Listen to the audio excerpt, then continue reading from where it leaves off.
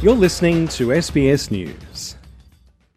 Keen stargazers might already know there are dozens of interesting things to see in the night sky: meteor showers, planets and stars.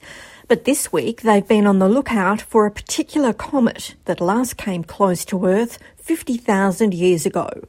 Astronomer Jake Foster is based at the Royal Observatory in Greenwich.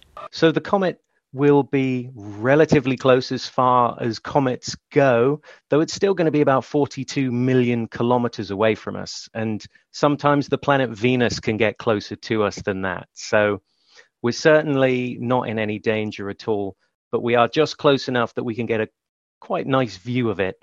It's called the ZTF comet, after the Zwicky Transient Facility, where it was discovered in March last year by California and Palomar Observatory astronomers using a wide-field survey camera.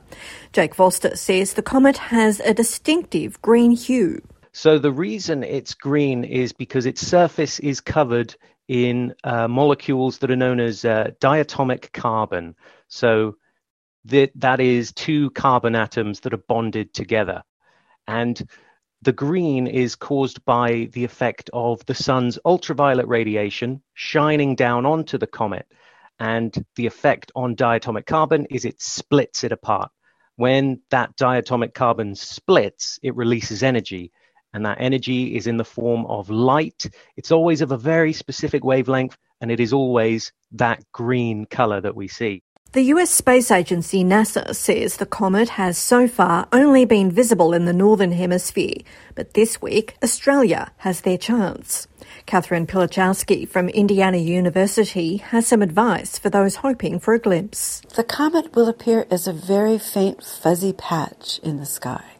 It will come around and brighten up where we can see it toward the north, passing fairly near the North Pole, and then move around, diving quickly toward the southern hemisphere. It's likely to be too faint to see with the naked eye, so people should try to find it with a pair of binoculars or a small telescope. The comet is expected to be best seen from Australia between the 5th and 11th of February. An exciting moment for amateur astronomers, but also for the professionals.